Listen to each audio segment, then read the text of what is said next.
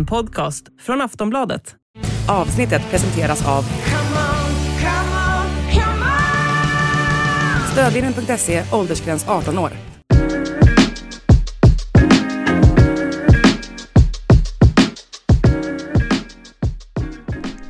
Allsvenska podden är tillbaka den här veckan och det rör ju på sig gällande silly season och det är väldigt många övergångar som har skett och affärer som är i pipen och det ska vi diskutera med Per Bohman som är här nu och Linn Nordström och jag Daniel Kristoffersson. Men innan vi går in på alla affärer som är i rörelse här och alla övergångar som har varit och som kommer att bli, så ska vi gå igenom träningsmatcherna. Bohman, du var på Hammarby när de vände och vann.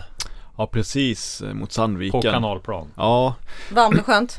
Nej, vi fick faktiskt att sitta i ett sånt liten, jag ska inte kalla det loge, utan en sån gammal radiohytt kan man kalla det. Ja. Så det var helt okej. Det var mycket folk och det var väldigt trevligt, men det var ju inte särskilt, nu är det ju första träningsmatchen så man ska inte lägga för stor vikt vid det kanske, men det var ju inte bra av Bayern, det var det inte, utan man vänder ju egentligen matchen först när Sandviken får en spelare utvisad och så. Men man jag lägger inte för stor vikt på det, men jag kan ju säga någonting i alla fall, och det är ju att om det är någon spelare som är lite orolig för i Bayern så är det nog ändå Pavle Vagic, alltså, som ju ändå var en prestigevärvning när han kom till klubben. Ja, men tar det mycket pengar för. Precis, och det som är liksom inte riktigt, jag har ju trott att han skulle vara mittback eller defensiv mittfältare, att det var hans roll i framtiden, för det är där han slog igenom lite som i Malmö, men jag minns när han sa till mig förra året att han ville vara mer offensiv än så, 8 eller 10 nästan. Men när jag kollar på han nu så i matchen nu spelar han bredvid lite längre fram än Sadiku. Jag tycker liksom aldrig han tar sig in i matcherna liksom, sätter ingen prägel på det. Det är svårt att avgöra vad det han ska vara. Ska han vara en tvåvägsspelare? Ska han vara en bizarra poängspelare? Ska han vara en bollvinnare? Jag tycker liksom inte att han är någonting av det riktigt just nu. Så att, nej, det var det jag mest tänkte på i den matchen, att det är svårt för Bayern hur de ska göra. Nu ska de fortsätta satsa på honom eller ska de bestämma sig för att han kanske inte riktigt håller. Man får se. Var det den enda spelaren som du kände ett frågetecken kring? Nej, det är klart det var mycket. Men det var han du var mest orolig över? Ja, det var klart det var mycket så. Fast ju positiva, fast ju unge Dennis Gyll, alltså satt ett drömmål och Montader Majed var ganska pigg på nytter och så. Det fanns en hel del, och unga Marcus Karlsson, den egna produkten, var bra på nytterback och så. Så det fanns positiva saker, men jag tycker ändå Vagic är kanske det mest intressanta och ja, fortsatt stora frågetecken. Ska vi säga så att Montader Majed har ju fått, när jag pratar runt med lite, men de som har varit och tittat på träningen och spelar i truppen och ledare och sådär, de är ju ruskigt imponerade av honom. Han kan ju få sitt riktiga genombrott nu i den här säsongen, känns det som. Det ska bli väldigt spännande att följa han i Marbella, för han lär vara med där. Det är många, Dennis Gyll ska åka med till Marbella också, eller är med i Marbella, för de har väl de har ju inte så många anfallare längre. Är Travalli med där? Han kör väl sin rehab i så fall, men han är ju inte klar på ett bra tag. Men han ska vara med i värmen i alla fall. Jag får hoppas att han inte får tvingas stanna hemma i Stockholm. Det har varit elakt. Har han ens kört någon rehab här? Jag vet faktiskt inte. Jo, det tror jag. Han kör väl. Han är opererad och sen flaggas han tillbaka. Okej. Okay. Ja, men det blir spännande att följa Hammarby. Och det som är intressant här också har ju varit att både Expressen och Fotbollskanalen tror jag har skrivit att det är nära att Berisha ska förlänga. Det är bara detaljer ifrån. Men som jag hörde det så har han tackat nej till deras senaste kontraktförslag. Nu kanske det blir förlängning ändå, men han har tackat nej till det. Och du pratade med honom efteråt. Vad sa han då? Ja, men jag tyckte väl liksom ändå att jag ställde bara det som en kontrollfråga i slutet av en sån här intervju. Ja. När skriver du på då? Liksom. Nej, då var han liksom väldigt tydlig med att de var en bit ifrån varandra, och ja, jag hade skrivit på redan om det var klart och bra nog mer eller mindre, och så att han var ju fortfarande tydlig med att han vill vara i Hammarby och att det är hans klubb så att säga. Men jag tyckte ändå att det var en stor skillnad från veckan innan. Till exempel Malin Wahlberg, vår kollega, intervjuade honom vid något tillfälle och det lät jättepositivt. Hon intervjuade Jesper Jansson som också var jättepositiv ju. Men nu lät det mer kärvare från båda hållen tycker jag. Så att det är väl helt enkelt en ekonomisk fråga, och det är ju en svår situation lite. Det är för Bayern kanske att han har ju kontrakt 1 år till. Han är lite äldre, man vet väl inte hur mycket man är beredd att satsa på det, men jag smsade med Jansson och han var ju tydlig med att enligt hans sätt att se på det så tycker han att de har gett honom ett bra erbjudande och att de verkligen visar att de vill ha honom som en att satsa på honom även efter karriären och så vidare. Så att det är så här att han ska bli något man kan bygga runt i Bayern. Så. Men ja, han lät delvis skeptisk. Han är oerhört viktig för Hammarby, känner jag i detta läget. Och efter förra säsongen när kanske ingen riktigt trodde på honom. Och på det sättet som han gick in och dominerade och gjorde så extremt mycket poäng, så tycker jag att han är värd det han vill ha. Det får, om Bayern ska skryta med mycket de omsätter och gå plus, då kan de ge Berisha det som han känner att han är värdig. Men han är också en sån spelare som när du ställer en sån fråga slut på en intervju, då svarar han ju ärligt. Alltså det är nästan som att han det liksom finns inte i honom att han, alltså det är ju kärvt. Han säger inte det för att spela svår eller för att spela ut varandra. Nej, precis. Nej, men det är liksom... Nej, jag är lite överraskad då att det ändrar sig så. Vad tror du, Disco? Men det klassiska är ju det här att han är, får man säga, en spelare som har varit i Hammarby länge. Han är lite äldre. Han är väl den som liksom ska personifiera Hammarby nu. Han ska få en roll. Jag gissar att han skulle bli lagkapten här. Var han lagkapten under matchen eller? Ja, det noterade inte du. Men skitsamma.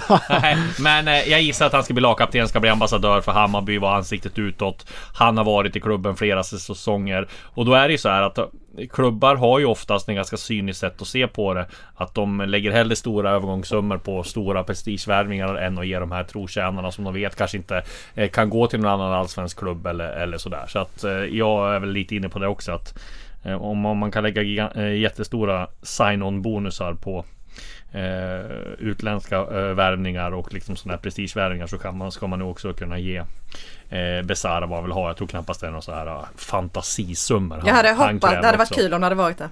Ja, det hade. Travalli är med i truppen, Hammarbys trupp här på deras hemsida. Ja, precis. Du, och sen så AIK vann mot Sollentuna. Där var det inte så mycket att säga om. Där Gudetti stötte in ett inlägg från Rui Modesto, men han såg ganska vass ut där på sin yttervinge, och kanske är han den poängspelande wingbacken eller yttern som AIK har saknat. Det var inte så att det fräste in poäng från Sack. Det vore ju nej, sprang gjorde han i alla fall.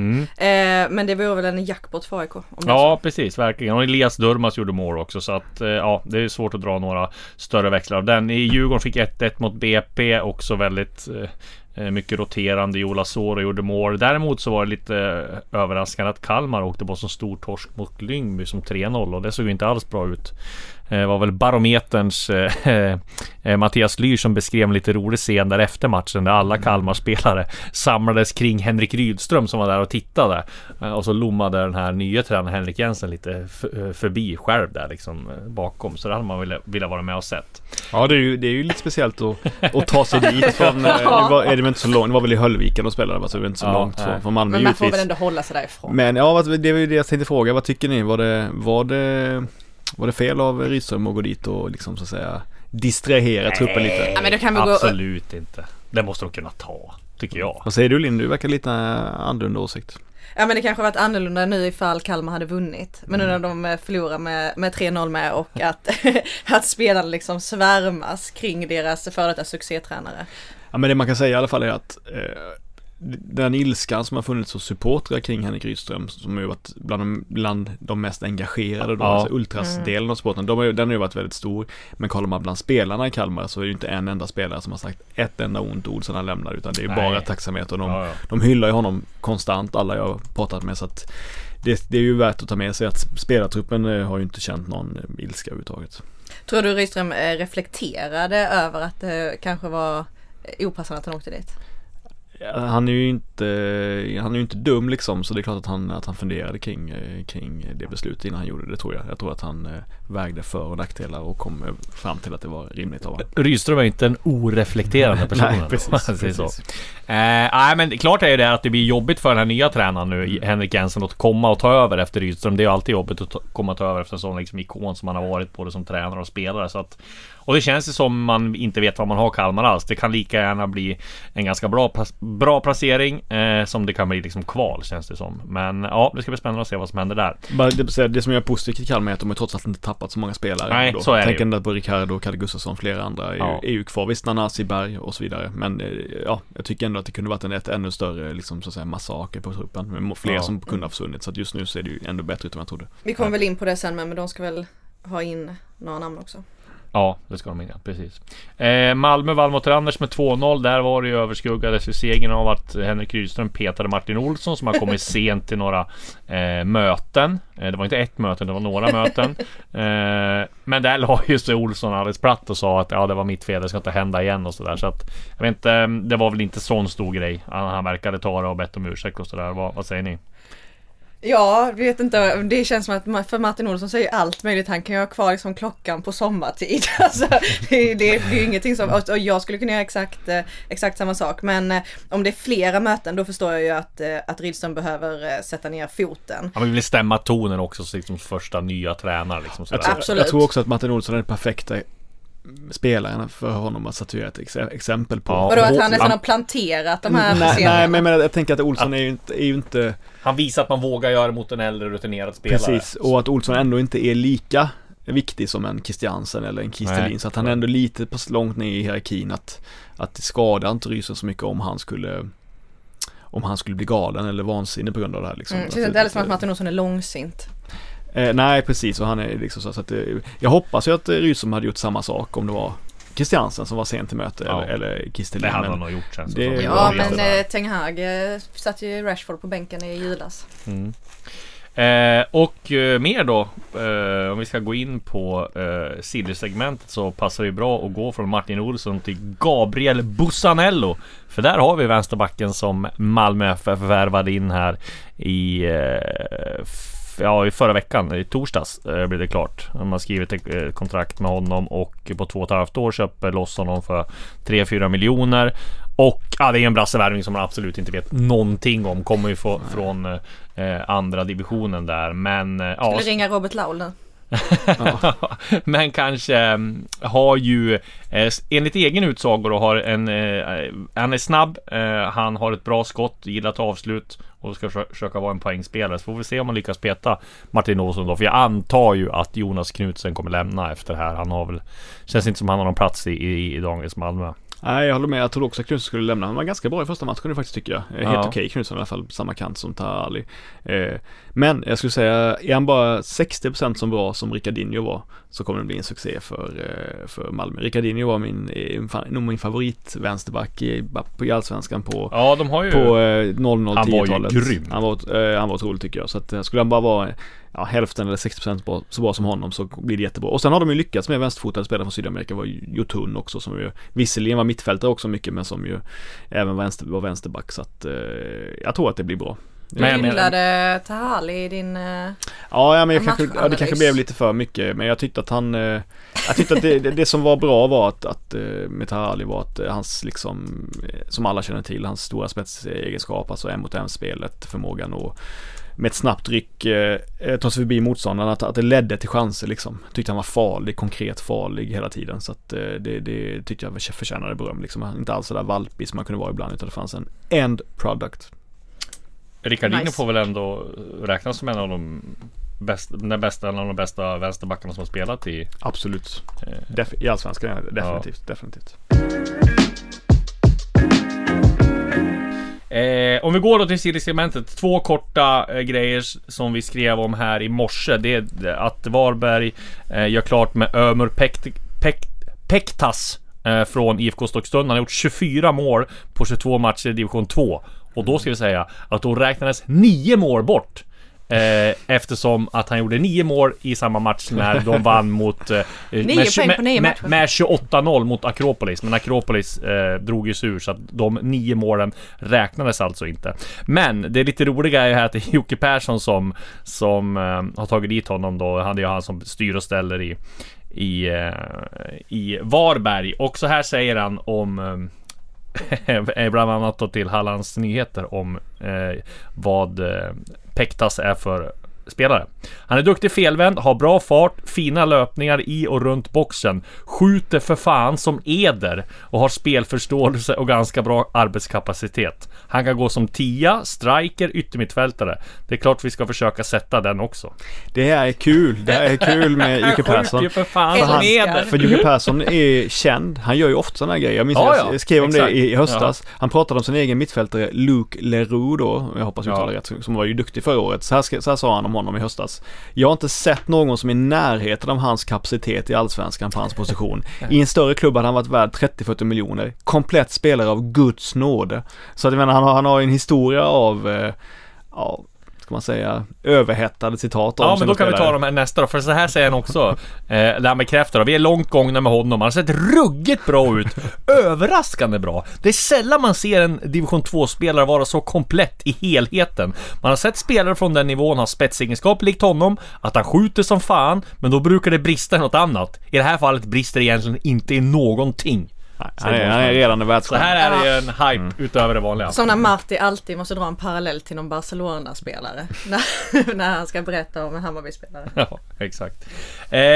Men då är vi inne då på silly season här, och det är ju också, som vi skrev kort bara, att Kalmar och BP hört sig för om Gustav Engvall. Där vet jag inte hur nära det är med något av dem, men de söker båda offensiva krafter, och Engvall har ju fått lov att lämna Mechelen gratis nu. Han har ju inte lyckats. Jag såg ju honom i Mechelen. Ja. När fan var det?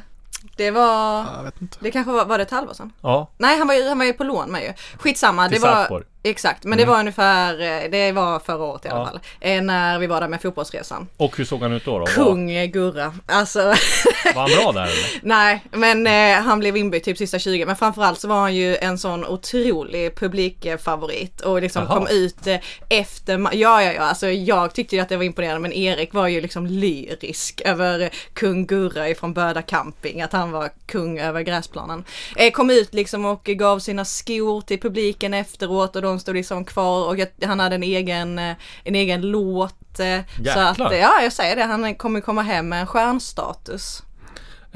Ja, då blir frågan om det blir det är väl, jag gissar att Kalmar är väl han som han skulle kunna gå till. BP känns inte sådär superaktuellt, men frågan är om Kalmar löser det eller om man har något annat. Han gjorde det ändå hyfsat när han var i Sarpsborg på utlåning, så att vi får se vart han landar då, men klart är i alla fall att han för diskussioner med det har väl varit jättebra i Kalmar? Ja. Och du tycker att han är långsam? Tvärtom, han är snabb, men det är ju det han är. Alltså, de har ju inte... det är för att de har bytt tränare. Rydström tror jag aldrig har tagit Engvall som center. För de har inte spelat på det sättet. Men om de ska spela nu med en utpräglad nia liksom, som är verkligen klassisk, liksom, nästan en 90-talsanfallare, Engvall liksom, så då är det rimligt. Då han ju, kan de säkert få ut... Hur gammal är han? Har han speeden?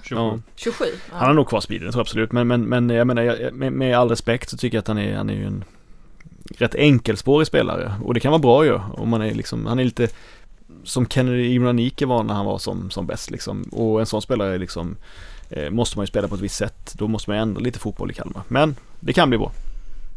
Härligt, och då går vi på Bayern då, där det händer grejer hela tiden. Vet om Berisha såld till Molde. Genomgår läkarundersökningen där idag när vi spelar in det här. Bayern får ungefär 40 miljoner där en del miljoner är prestationsbaserat då, men vi får ju säga att de gör en... Ja, det var ju inte planerat det här, men för att vara oplanerat så gör de ju i alla fall minst... Ja, de gör väl 13 miljoner i vinst på 5 månader på en 29-åring. Det är ju helt galet. Ja, jag tänkte på det, jag funderar på det. Jag tycker ju, man ska inte, alltså rent sportsligt tycker jag fortfarande man ska vara tydlig med att det här, inte ett misslyckande kanske, men det var inte, det blev inte bra. Det här var inte planen för vet. Nej, jag vet, det blev inte bra nog. Jag tycker ändå att det perspektivet alltid är viktigare än liksom det företagsekonomiska perspektivet, så att det var ändå, det var inte bra att det blev så här, att man la in så stor kraft på att satsa på honom. Men jag menar, med det sagt, det är ju otroligt skönt för Bayern att Molde agerar så vansinnigt som de gör, måste man säga. Jag vet att de har fått in jättemycket pengar och att de har möjlighet att göra den här typen av affär, men att de går in och lägger så mycket pengar på Berisha är ju galet alltså. Jag tycker man gör ju, alltså Bayern gör ju såklart helt rätt. Ja, sälja absolut. När de får så mycket pengar. Det är rätt absolut, men jag menar, det är ju att Molde agerar som de gör, det borde ju... Men hur kan det vara så att de ser sån, alltså jag förstår att han har jättestor potential, det såg man när han var här med. Men att Hammarby inte lyckas få in honom i sitt spelsystem. Ja, jag tror att det handlar om att Martin Cifuentes, det var ju Martin Cifuentes som ville ha honom. Jag tror att han vet om Berisha inte tycker att han själv passade in i Cifuentes spelsystem. Att han... Jag vet inte exakt vad det är, men han och Gustav Ludvigsson kunde inte spela tillsammans. Nej, alltså när han kom precis. så gjorde inte Ludvigsson gjorde inte 1 poäng på typ 10 matcher. Ja, men det som jag tyckte var lite synd med Berisha var att ju längre säsongen led då, alltså under hösten, så tyckte han allt svårt att ta sig in i spelet liksom. Han har svårt att liksom uppleva att medspelarna inte sökte honom liksom, att han blev isolerad nästan, trots att Hammarby är sånt var så offensivt starkt lag och kom fram till så pass mycket lägen, så upplevde jag att Berisha så sällan var involverad liksom, i spelet. Men från sista 5 matcherna kanske han var med, 5-6 matcherna. Men så jag håller med, det är klart att för Hammarbys del så är det ju verkligen en jackpot. Jag håller med Öystein Eikil här som har kommenterat på artikeln här om Berisha. Säljer Berisha, köper Mikkelsen och sitter igen med 15-20 miljoner i överskutt. Nu kanske inte är så mycket, men i alla fall. Må vara en av de bästa jobben som är gjort på övergångsmarknaden i Sverige. Ja, nej, men det får man ändå absolut säga. Och det är ju, men jag menar det är ju, det har man ju sett jag pratar med några norska journalister som tycker att Mikkelsen är liksom, att han är undervärderad liksom, att Hammarby får honom till ett mycket billigare pris än vad folk hade trott i Norge. Det är imponerande. Vad tror du det beror på, Disco? Är det för att de inte vill sälja internt i Norge? Eller ja, det tror jag också. Sen tror jag att han har legat på vill verkligen till Hammarby. Ja, det är intressant. För att men jag tror det. Alltså jag tror att dels norska och vad heter det, danska spelare som vi ska komma till senare, det finns inte den här supporterkulturen så jag tror att de lockas mycket av att spela och sen så komma till en klubb som satsar väldigt mycket och sen komma till att spela inför sådana fantastiska supportrar och med derbyn och alltihopa, så att det tror jag lockar väldigt mycket. Och Mikkelsen då, han genomgår läkarundersökningen. Han kommer ansluta som jag skrev om förra veckan. Han kommer ansluta till Hammarby idag eller imorgon, som jag fattar det som. Och är ju en jättevärvning. Det var ju den som Hammarby såg som nummer 1 värvning och landa, och det gör de ju nu. Skriver ett långt kontrakt och betalar 20 miljoner typ. Åker ner till Marbella.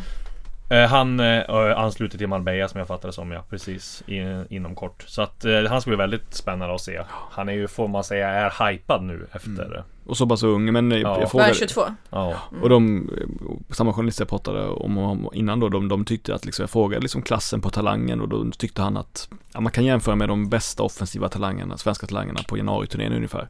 Alltså en Ondrejka eller en, kanske lite bättre till och med en Ondrejka än en Zidane eller Bernhardsson liksom, alltså en liten nivå över det, och det är ju väldigt intressant. 3:e gången gilt nog för Hammarby att hitta en striker. Ja. Och det är inte säkert att de är klara där. De lär väl kolla på en del andra offensiva pjäser också. Ska vi säga något mer om Hammarby? De är ju på jakt efter en högerback också. Där är det Brönnbys högerback Gammelsby, som vill dit, men de har väl en jäkla massa alternativ de kollar på där också. Hammarby också budar på Noah Persson i Mjällby, men där blir det väl för dyrt, men där är det väl för dyrt just nu, men där pågår väl förhandlingar. Den affären är väl inte helt off heller. Och de kollade ju på förstärkningar lite varstans, så att Hammarby kommer ju värva 3 spelare till, tror jag, minst. Zlatan också nu ju. Kan inte förlänga. Nej, precis. Och vann Guldbagge igår. Ja, det hade varit härligt. Hammarby alltså redan fått en liten del av en titel. Ja, ägaren i alla fall till klubben.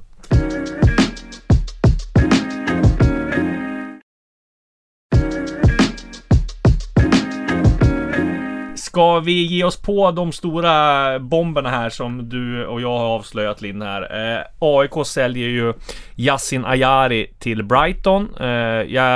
Vad jag fattar som, så ska de åka den här veckan över och skriva på kontraktet. Det hörde jag också, ja. Så att, och affären är väl inte exakt klart, men AIK hoppas ju få mellan 40 och 60 miljoner netto. Det är väl 55 eller mellan 45 och 50 som de får i övergång. Precis, jag fick med för jag kommer inte ihåg 45 eller 55 ja, tror jag. Precis, in till AIK. Det är ju fina pengar. Ja. Och är ju en jätteaffär. Och det här får man ju se det på två sätt då. Att det är många som tycker att det här är för lite pengar, men det är ju liksom det är ju en helt fantastisk affär. Man får ju tänka på att det är nettopengar. Det är en ung spelare som AIK inte har betalt pengar för. Det är AIKs akademi som än en gång visar liksom hur bra den är. Och är det någonting, nu har man pratat mycket om att Manuel Lindberg kommer in och ska göra någon sorts förändringsarbete, eller hela AIK ska göra ett förändringsarbete. Men är det någonting som man inte ska röra, så är det ju akademin. Där har man ju, man kanske ska förädla den och sådär, men där har ju, får man ge credit till det, men det är väl Leif Karlsson som har byggt upp det där akademin, och de började ju med Alexander Isak, Robin Quaison, trippel A har fortsatt och nu Ajari, så att det är ju det är imponerande hur AIK lyckas få så mycket pengar och vilken bra akademi de har. Hur länge, eller hur många år har den akademin varit satt? Ja, det har ju varit det var länge. Det är ett långsiktigt arbete. Det var, ja. Leffe Karlsson och Björn Westerholm som började liksom med allt det där. Sen har det varit Johannes Wiklund har tagit över, och det har varit liksom...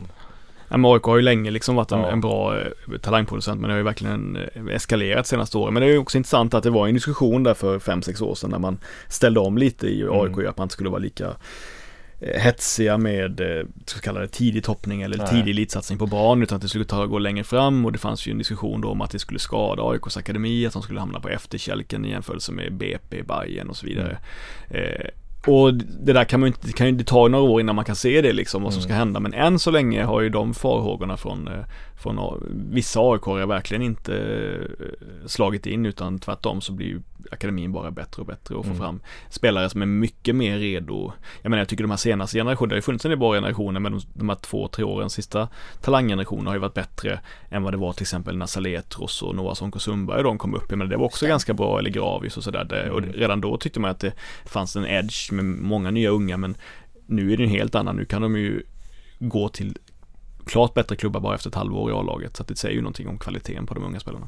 Och att, för det var ju en av de stora diskussionerna med Bartosz, att han inte spelade de unga tillräckligt mycket, och det måste ju Brännström vara väl införstådd i, att det är en stor del i att vara tränare i AIK. Ja, verkligen. Och det var det jag skulle säga, för att det var någon brittisk journalist som ville att skulle göra ett omdöme om Yasin Ayari, och han menar på att det här nästa stora, eller next big thing, menar han på. Ja, det får man ju säga att det är nu, ja. Men hade jag fått frågan för ett halvår sedan, när Bartosz var tränare, innan han fick sparken, jag menar, då hade man ju inte, alltså Ajari var ju en jättetalang, men det är inte så att då hade man ju säkert nämnt flera andra. Men det var ju liksom, han exploderade ju där under sen hösten. Men jag tänkte också under Goitom. Ja, verkligen. Men jag tänker ju också att jag tror ju fortsatt att det är väldigt, väldigt, väldigt svårt för Ajari att liksom, att om någon nu skulle räkna med eller vänta sig att han skulle kunna hävda sig, att han ska starta direkt i Premier League. Nej, jag vet, men alltså, jag tror att det är svårt att hävda sig överlag i Premier League, väldigt svårt, än som inhoppare eller någonting, utan jag tror verkligen den här idén om en vidare utlåning skulle vara. Ja, sen måste de ha tiden, men det är ju det som är så bra, att han kommer till en klubb som Brighton. De har ju alltid en så långsiktig plan, de är ju känd för det, och liksom har en tanke bakom, det är inte bara något som de köper, så att det ska bli väldigt spännande att följa. Verkligen, jätteroligt. Ja. Och sen då så Joe Mendes är också på väg att säljas, på tal om att få bra pengar för en spelare som inte har varit där så länge. Har ju också fostrats i AIKs akademi, men var ju på ett äventyr i Hammarby också, köptes ju därifrån en snabbis, och sen så men det står det väl mellan Braga och Monza nu då, vilken det blir. Vad var det ni sa för summa där? Vad ska ni 25. Ja, det tycker jag också är sensationellt bra.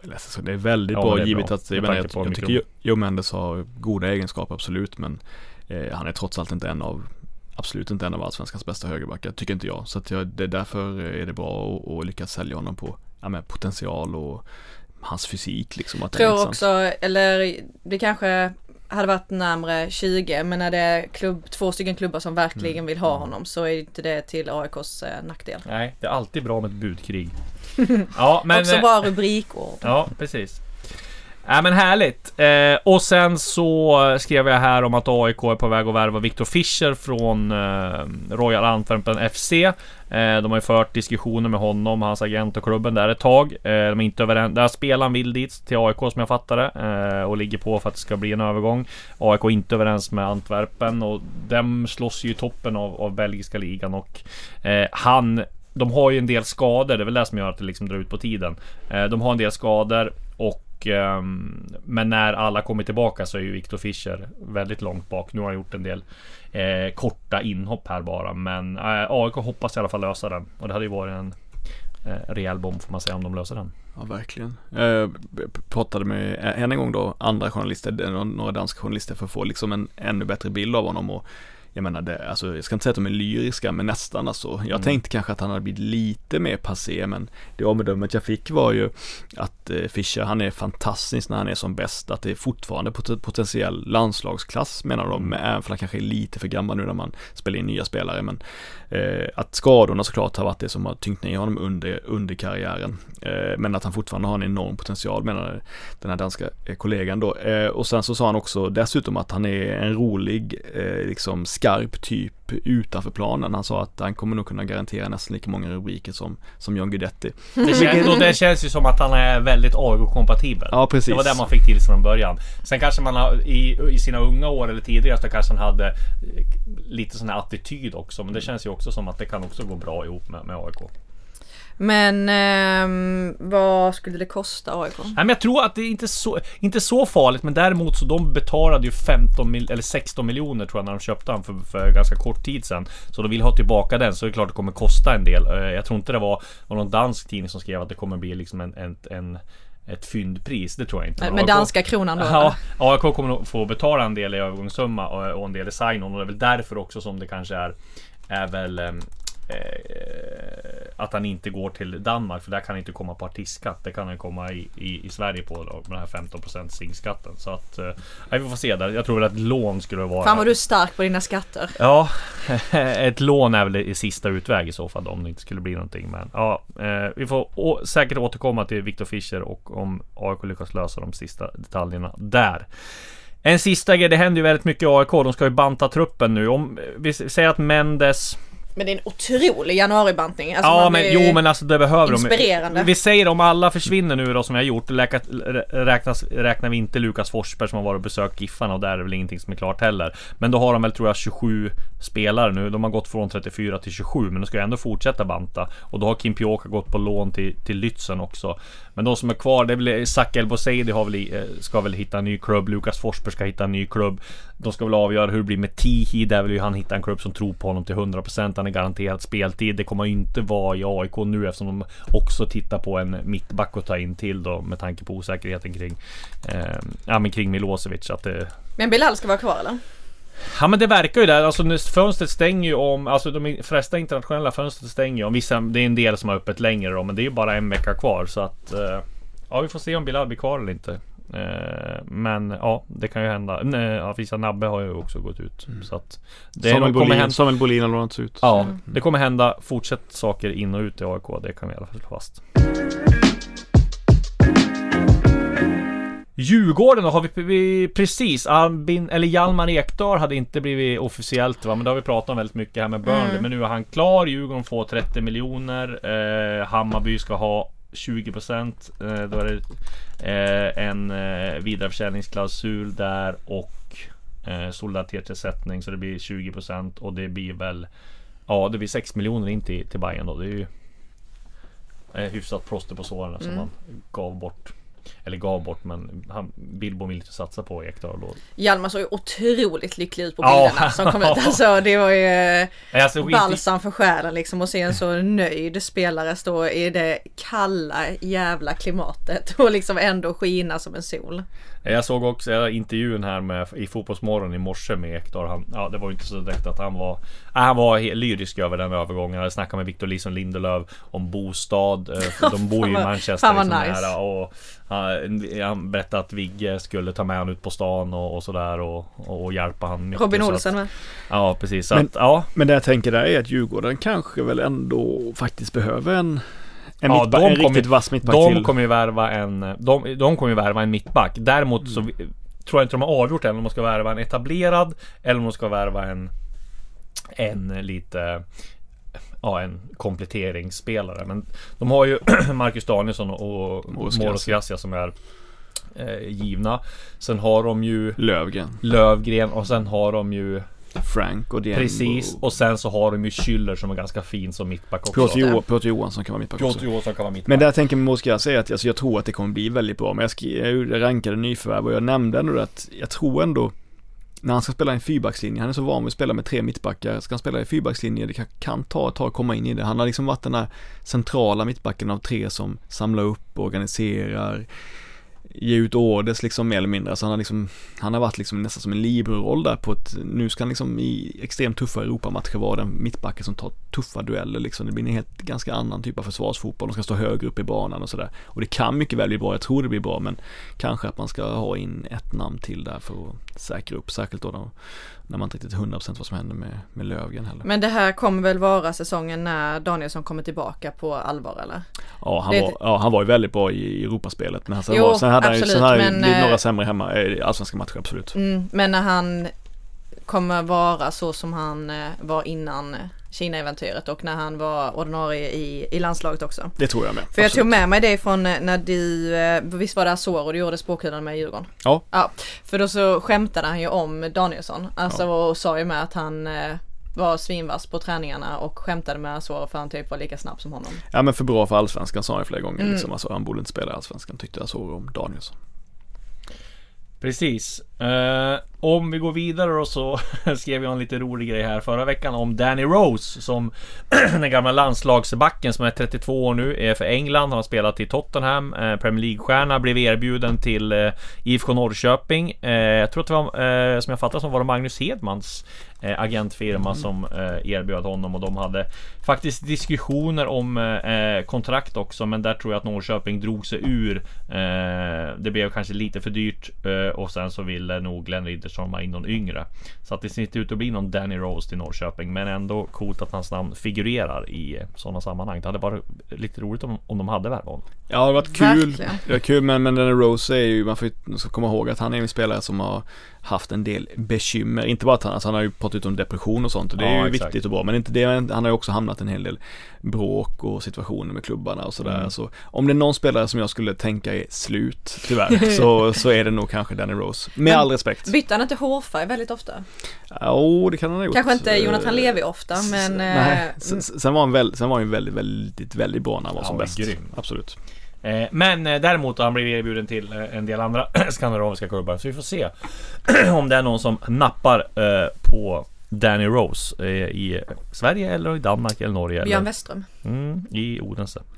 Det skulle vara väldigt olikt Westström att ta en sån spelare i och för sig. Han tog väl i och för sig Sebastian Eggerén en gång i tiden. Ja. Vi går vidare och avslutar med IFK Norrköping som vill försöka värva Josef Baffo. De har haft han i träningen och besökt klubben. Där vill Halmstad också ha Baffo, som ska väl erbjuda och försöka göra så att han stannar. Erbjudet kontrakt där beror på lite vad han väljer. Men där hörde jag också att Norrköping, om det inte blir någonting med Baffo, kan gå för Viktor Eriksson i Värnamo då, som var med på landslagets januari-turné här också. Mittback som Värnamo kan tänka sig att sälja, för hans kontrakt tror jag går ut efter den här säsongen, så de måste nog sälja nu om de ska få in lite cash. Faktiskt en positiv överraskning, eller faktiskt, han var en positiv överraskning på januari-turnén. Imponerad på Janne, vet jag.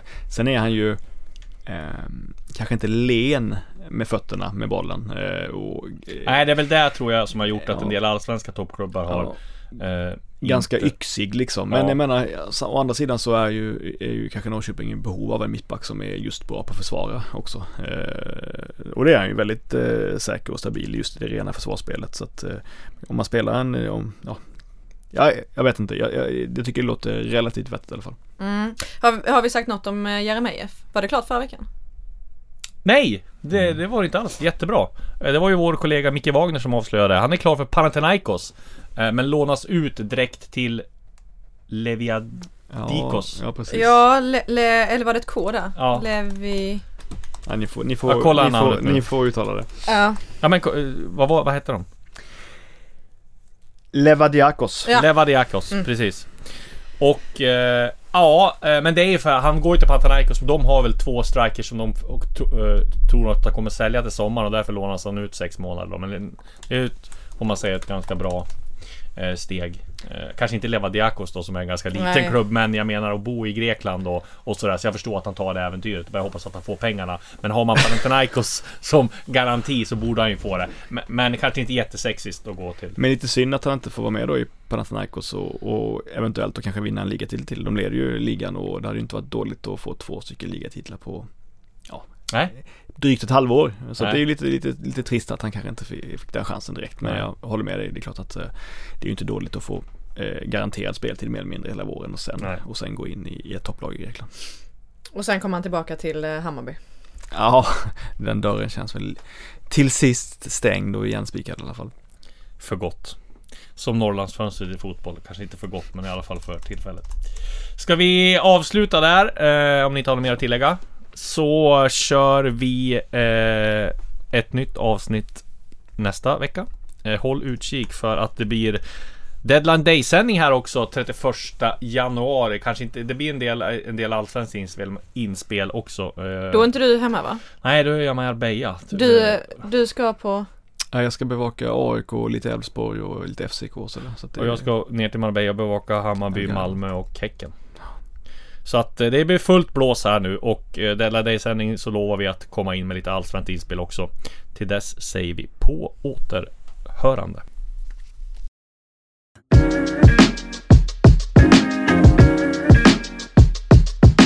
Du har lyssnat på en podcast från Aftonbladet.